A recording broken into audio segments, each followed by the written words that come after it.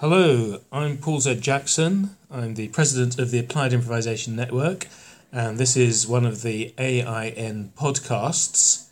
And I'm sitting in a jail cell with Pablo Suarez. Good morning, Pablo. Good morning. Thanks for having this. How come we are sitting here in a jail cell in the middle of Austin, Texas? The good news is that we're here by choice. Yes. The Applied Improvisation Network has managed to secure a former courthouse for its annual global conference. And in this courthouse, there's phenomenal meeting facilities. Space is very conducive for gameplay and exploration. And there's also cells. So we want to step outside of our comfort zone and sit in a cell to have a conversation. And on the door it says, "Do not shut the door. The door will lock." So we're leaving the door open so we can leave when the podcast is over. And it's not a bad thing that we're in a jail cell, because this connects in maybe some interesting ways with Pablo's work. So what do you do? I used to be a researcher on climate and disasters. And you can think of a disaster as a circumstance that forces you into something you don't want. Just like a jail traps you into something that is conceived as unpleasant, where you have limited choice. Most disasters that have something to do with climate, too much rain, too little rain, too much wind, extreme temperatures, diseases like malaria, dengue, all of those things, we, from the scientific point of view, can see them coming before they hit. So we could run away before we get put into jail. How do we see them coming? What is the scientific information and how does it present itself? The atmospheric science has been able to observe, just like communities have been able to observe, that before the disaster happens, nature sends you some signals. The signal can be a gigantic dark cloud in the horizon, which means big rain is coming. It can be behavior of animals, which sometimes they can detect changes in, for example, atmospheric pressure, and they seek shelter. It can be ants in their homes underground, living because the groundwater is rising, and that precedes a flood in Mozambique. But with science now we can see more with more analytical rigor. So we have satellite images that show us where the hurricane is and where it's going when it is, 500 kilometers away. And how much time does that give, typically? We now have the ability to provide very good predictions, very good forecasts of where a hurricane is likely to make landfall with 36 hours lead time, a day and a half.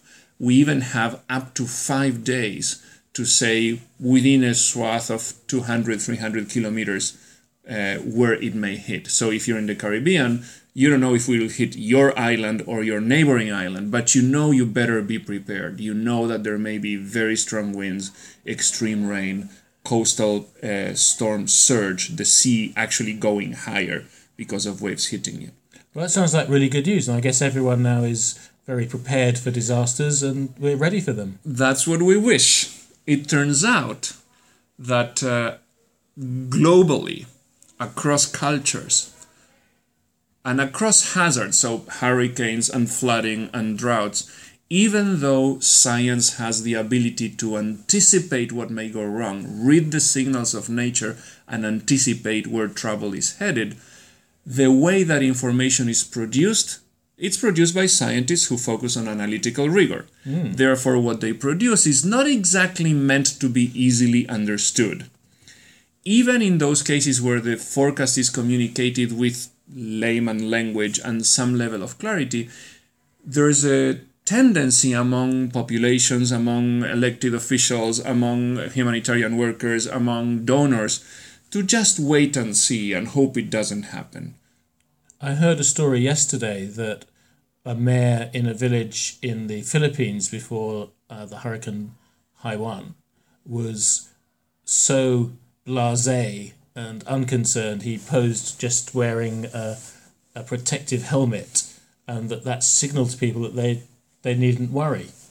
And of course, if you are overconfident about your ability to deal with a coming threat, because you're macho, because you're the boss, whatever, you may think that you're smart by acting out it's not going to affect me, and let everyone know that I'm not evacuating like others want me to. But it turns out that when 2 meters of water come your way and smack you, it's very unlikely that the helmet will help. Yeah. In the case of the Philippines, thousands of people died, in part because not everyone did what could be done to prepare, and in part because once the storm gets so strong as that super typhoon got, you just don't have the elements to deal with it unless you invest well ahead of time in building a strong shelter, in building a good evacuation plan that can take you to a safe place. So my team, which is the Red Cross Red Crescent Climate Center, what we do is to help the humanitarian sector, to help elected officials, to help communities, to help donors, to understand and to address the humanitarian consequences that could come from extreme events or from climate change. And we need to think along all sorts of lead times, a wide set of time windows, from minutes before it hits to hours or days before it hits, to the season that may look particularly dangerous, all the way to decades and climate change. You said you used to be a researcher, and now you're working with this Red Cross Red Crescent climate team. What was the transition for you? I used to be a math geek in Argentina, where I grew up. I became interested in learning more and basically following opportunity. I became a doctoral student researching the potential impacts of changing climate in Boston. So it turns out that roads can get flooded if it rains like hell or if the sea level rises. And I started investigating, and then another opportunity came, and I found myself going to Zimbabwe, to rural southern Africa, helping subsistence farmers understand what science can tell about the coming rains and whether they can change their practices. In our research, we found with Professor Tony Patt, who was a very good improviser, I now can tell, in our research, we found that the farmers who were on the edge of survival because they're so poor, those who had access to information about likely rainfall and used it, they improved their harvest by 18% on average.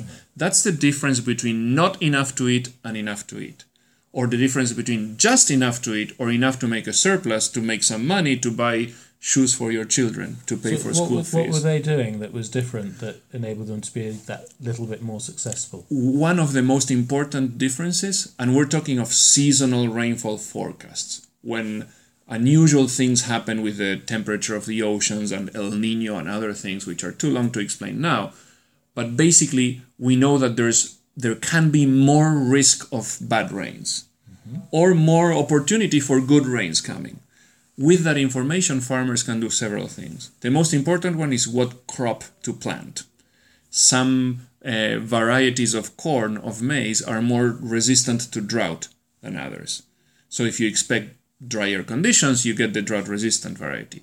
If it's likely to get very dry, you may abandon crop and plant something like cassava or sorghum that does even better. So based on immediate evidence and a foundation of knowledge that gives them the context, they'll make a different choice that has different consequences. Exactly. Okay. And this can extend to financial practices, whether or not to invest in buying fertilizer, which only pays off if it rains, right? All the way to how they manage their land, when to till the soil, and so on. Yes.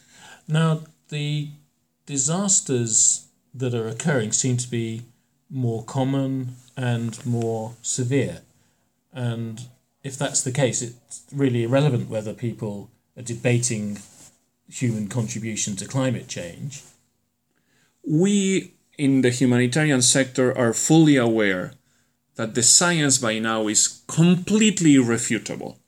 What humans are doing by extracting from the guts of the earth all this coal and oil and so on, we're burning stuff, and in burning that stuff, we're changing the atmosphere. And as a result, the planet is changing, the climate is changing. That is very clear. Some people don't want to accept it, but it's happening.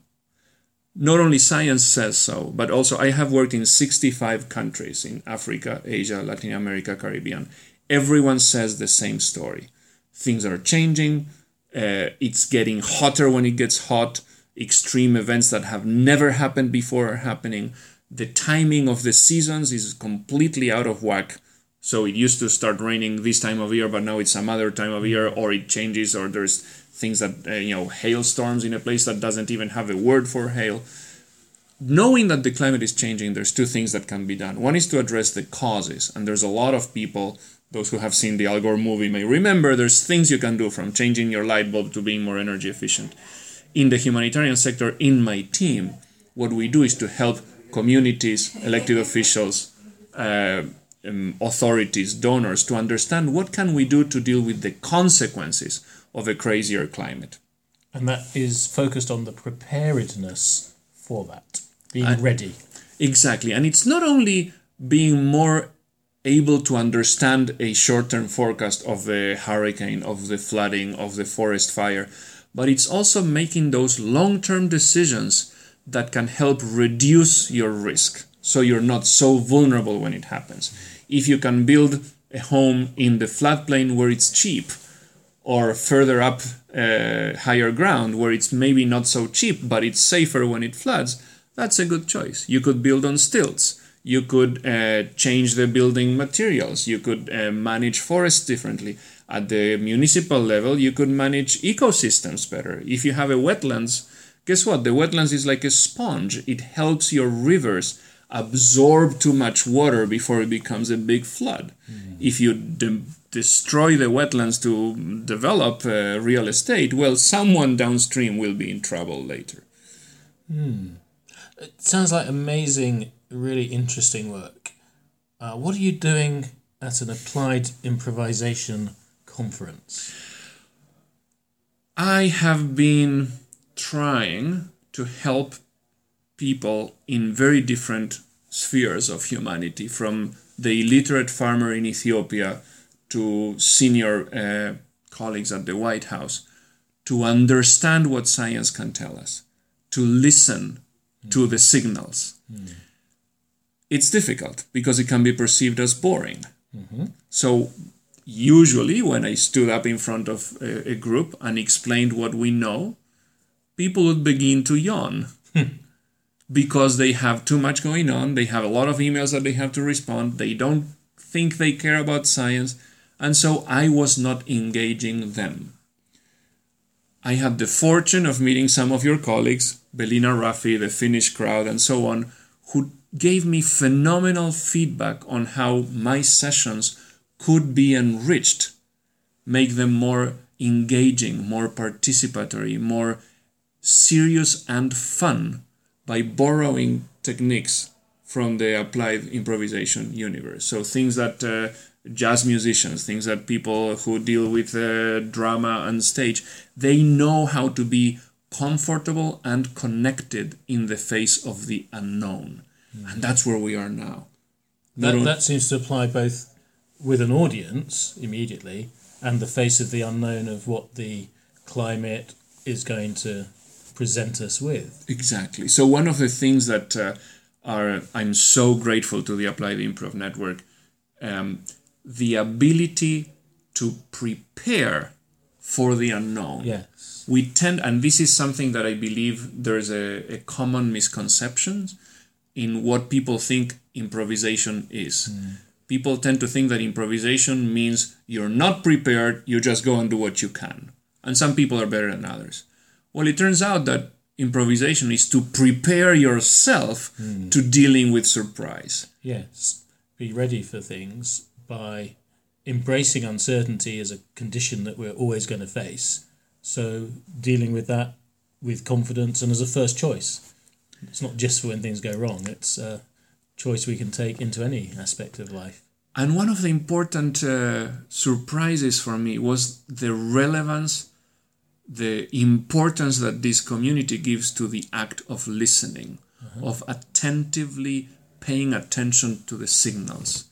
And not only to the signals of what is being said by partners on stage or by a musician who's playing some odd tune, but also to the context. What are the elements that are there? What are the appetites that could be satisfied by some action? What are the threats that are there? What are the objects that could be taken to use? Yes.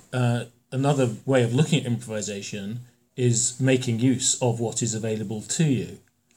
And sometimes we don't have everything we would like to be available to us, whether that's information, material resources, funds, whatever. But there we are. That's the way it is. What do we do with what we've got? And in that sense, for those who are listening to this podcast who actually come not from applied improv, but from professional work, be it humanitarian or otherwise, I was once running a session in Bangladesh at an event called Community-Based Adaptation to Climate Change. There were maybe 400 people in the room. I was told there would be less than 60. So I was going to do a participatory game where people receive information, make decisions, there will be consequences. So I rapidly adapted, thankfully, because of the skills I acquired from the Applied Improv Network, I rapidly adapted the activity I have in mind to a new context with many more people, without tables, in rows, and so on. 5 minutes into the activity, electricity goes out. And I have 400 people in the dark, without audio system. The normal reaction to that, the one that I think I would have experienced if it had happened before, would have been either silence or letting panic happen, or just being the victim of discomfort. What I did was to listen to the reality of no electricity and people confused. I started speaking out loudly, saying it's natural that electricity goes out and we can expect more of these things when there's more storms and more disasters. Yes. And like in the real world, we have no choice but to keep using our time the best we can. So here's what we're going to do. And as I was saying those things, a fraction of my brain was thinking, how can I adapt the activity so we can play in the dark? And I proposed something that was embraced, was understood, and we kept going, and then, thank goodness, electricity returned, and we could do more of what we wanted. That moment, that gem of an opportunity where people saw that instead of light goes out, there's no electricity, and we're now all screwed, they heard their own voices. They started having conversations with their neighbors in a facilitated activity that was created on the spot because of the surprising offer of electrical supply in Bangladesh. Wow. I'd like to trace with you a particular activity that is dear to us both, because this was what first connected us when we did something together. I'm talking about a game I taught you that I originally played with my children in a car when we had time on a journey, and made up this game of Snap. But we had no cards. So you play Snap with imaginary cards, and you set a category, which might be animals. And if you say the same animal at the same time, you win the imaginary pile of cards, and you play again. And I use games in many circumstances with organisations, leadership and teams. And I realised this would be an interesting game for people to play, and I've used it to start conference sessions and so forth. And where did you first experience this game? My first experience of the game was in the Berlin conference of Applied Improv Network when you facilitated it. That was 1 year ago. It was the plenary session at the beginning, wasn't it? Very early plenary session. Okay, yes. so what struck you when we played that game, and what have you done with it since? It was remarkable how in a very short time 2 things happened. One was that my brain got phenomenally active. There was an acceleration of my brain's capabilities. I had to think fast of names of animals. I had to connect with my partner, a person I have never seen in my life, so that we both spoke the word at the same time, which is what the game requires. And I had to listen to what my partner was saying to see whether there was a snap or not, a coincidence or not. A magical moment was when, several seconds into the game, I realized that I was saying lion, giraffe, zebra, and my partner was saying dog, cat, mouse. we were never going to snap. So it took a while to listen and notice that the other person was in a completely different sphere. And that's exactly what happens in my professional work. Two people come together, but they come from different worlds, they speak different things, and it takes them a while to notice that they are not going to snap, that they're not going to coincide. When we adapted that game to make it first about numbers, so 1, 4, 7, it's easy, then about animals, lion, zebra, dog, and then about the concept that matters, the concept that brings people together to their event. For example, climate change. We're playing this one round at a time. So the first round's a really easy one where there's just 10 numbers and you're likely to get some snaps and you don't have to think because you know what the numbers are from 1 to 10. Then it progresses up a gear to animals where you have to be a little bit more thoughtful and creative, and you might snap, or you might be in domestic animals against wild animals. And then you ask people to use the words that are relevant to the topic. So that might be climate change, might be leadership, it might be customer service. And you hear the words that are on people's minds because they're expressing them with each other. Still in this game. Very quick, half a minute to a minute per round. And what we're doing now is I have been using this game like you used it, with a twist, which is to ask people after their third round where they have to come up with words related to the event and they clog up, they realize they don't know what to say. Mm-hmm. We invite them to write down the words. They form a trio and they have to write 4 terms. And then those cards give us a sense as organizers of what people are thinking about when they show up. And then we play the game again at the end of the event. And we can document, we can observe how people have changed their thinking. By the absorption of new vocabulary, new terms. And you can make this very visible by forming word clouds or wordles so people can see the density of the word populations. So right now we are working with students at the Game Lab at MIT. They are creating a digital platform that can help us in real time create that word cloud, which, if all goes well, we are going to deploy on Saturday, December 6th at the UN Climate Conference. My team is hosting the Development and Climate Days with partners, and we're going to open the event with the game of Snap, where we will have diplomats, we'll have donors, we'll have leadership from NGOs, we'll have academics, and they will be playing together, learning what they think and what others think. Yes. So you are clearly an applied improviser. This is what applied improvisers do, is they take something and adapt and use it to fit their contexts. How else has coming into these conferences and hanging out with other applied improvisers influenced you? Well, one meets here people that have a remarkable range of skills. It's not just the skills from applied improv, but there's also people from all walks of life. There's academics who investigate creativity as an object of study, like others study neuroscience. There's people who are very good with organizational behavior and transitions. There's people who care deeply about humanitarian work. There's people who are phenomenally talented facilitators or designers of meetings. Those things are all extremely, extremely valuable. I also am learning a lot about the ideas that inform applied improvisation and how they are relevant to my work. For example, for a year I've been hearing improvisers talk about status and how that is important for stage performance and so on. And I was never paying much attention. I thought it was irrelevant to my work.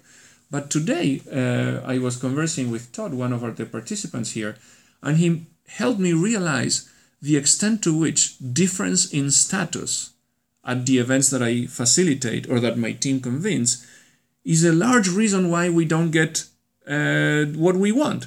People spend a lot of their brain power not doing what has to be done, but trying to protect their hierarchical position or trying to gain status. So if we could design events where status is no longer a barrier to interaction, but rather an acknowledged fact. If you have a minister national level in the same room as the head of a local farmers cooperative, it's understandable that the minister thinks of himself as someone with higher status. But can we create an environment where they find and they want to find how they can work together? Yes. That can be done through the tools that I'm learning here. So we can create conditions in which better conversations can happen that lead to more productive interactions.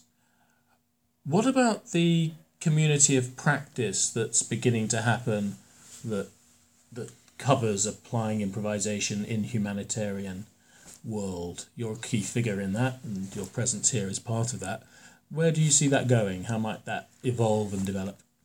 There are many things to share on this front. First of all, Gabe Mercado from the Philippines, who is now a member of the board of AIN, has been very keen on offering spaces for members of this community to engage, to try to do things. And yesterday in our group conversation, we came up with 3 main ways in which this interaction can grow and help others.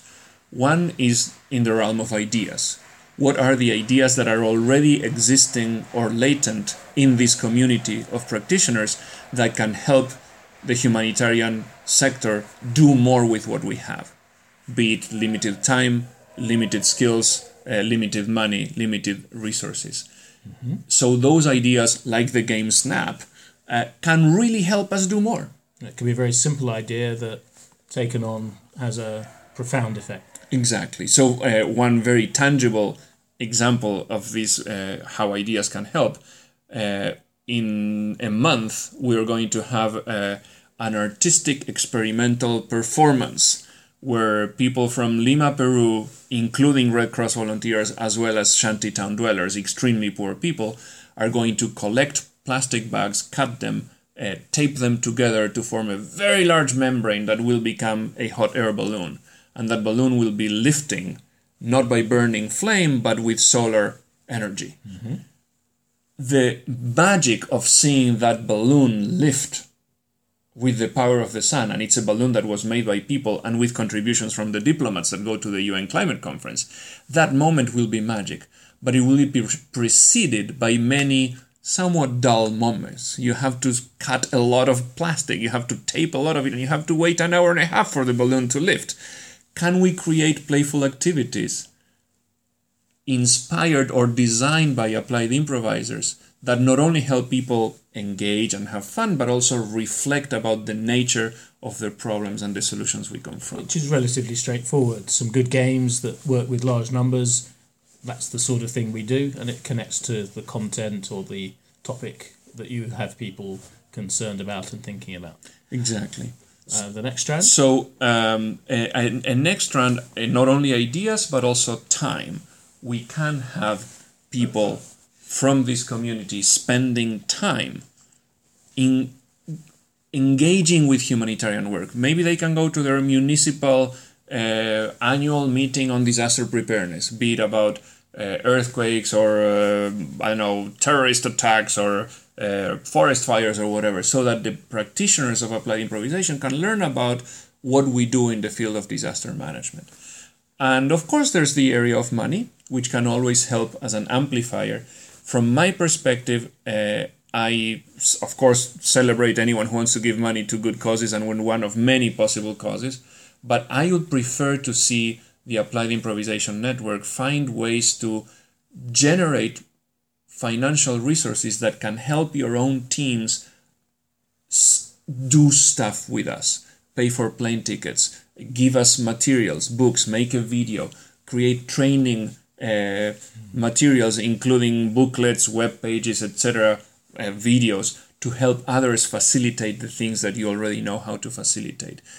One idea that emerged that I thought was very good was for many of the practitioners here who offer their services to corporations, to businesses, to for-profit entities. The applied improviser could say to the potential employer, to the potential client, "Hello, Mr. Client, if you want that thing I can give you, you have 2 choices. Choice 1, the cheapest, $1,000.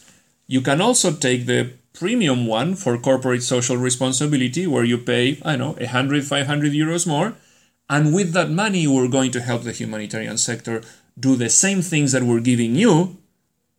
You can pay for it, they can't. Can you help us help others? I think this can phenomenally help the humanitarian sector if AIN colleagues can have a plane ticket to go, or produce a book, or print booklets, and so on. While also, I think it could be beneficial to your network by showing to your clients that you have a larger thinking and a generous intention to help. Great. Pablo Suarez, thank you very much. Let's get out of this jail cell before they shut the doors and throw away the keys. Thank you.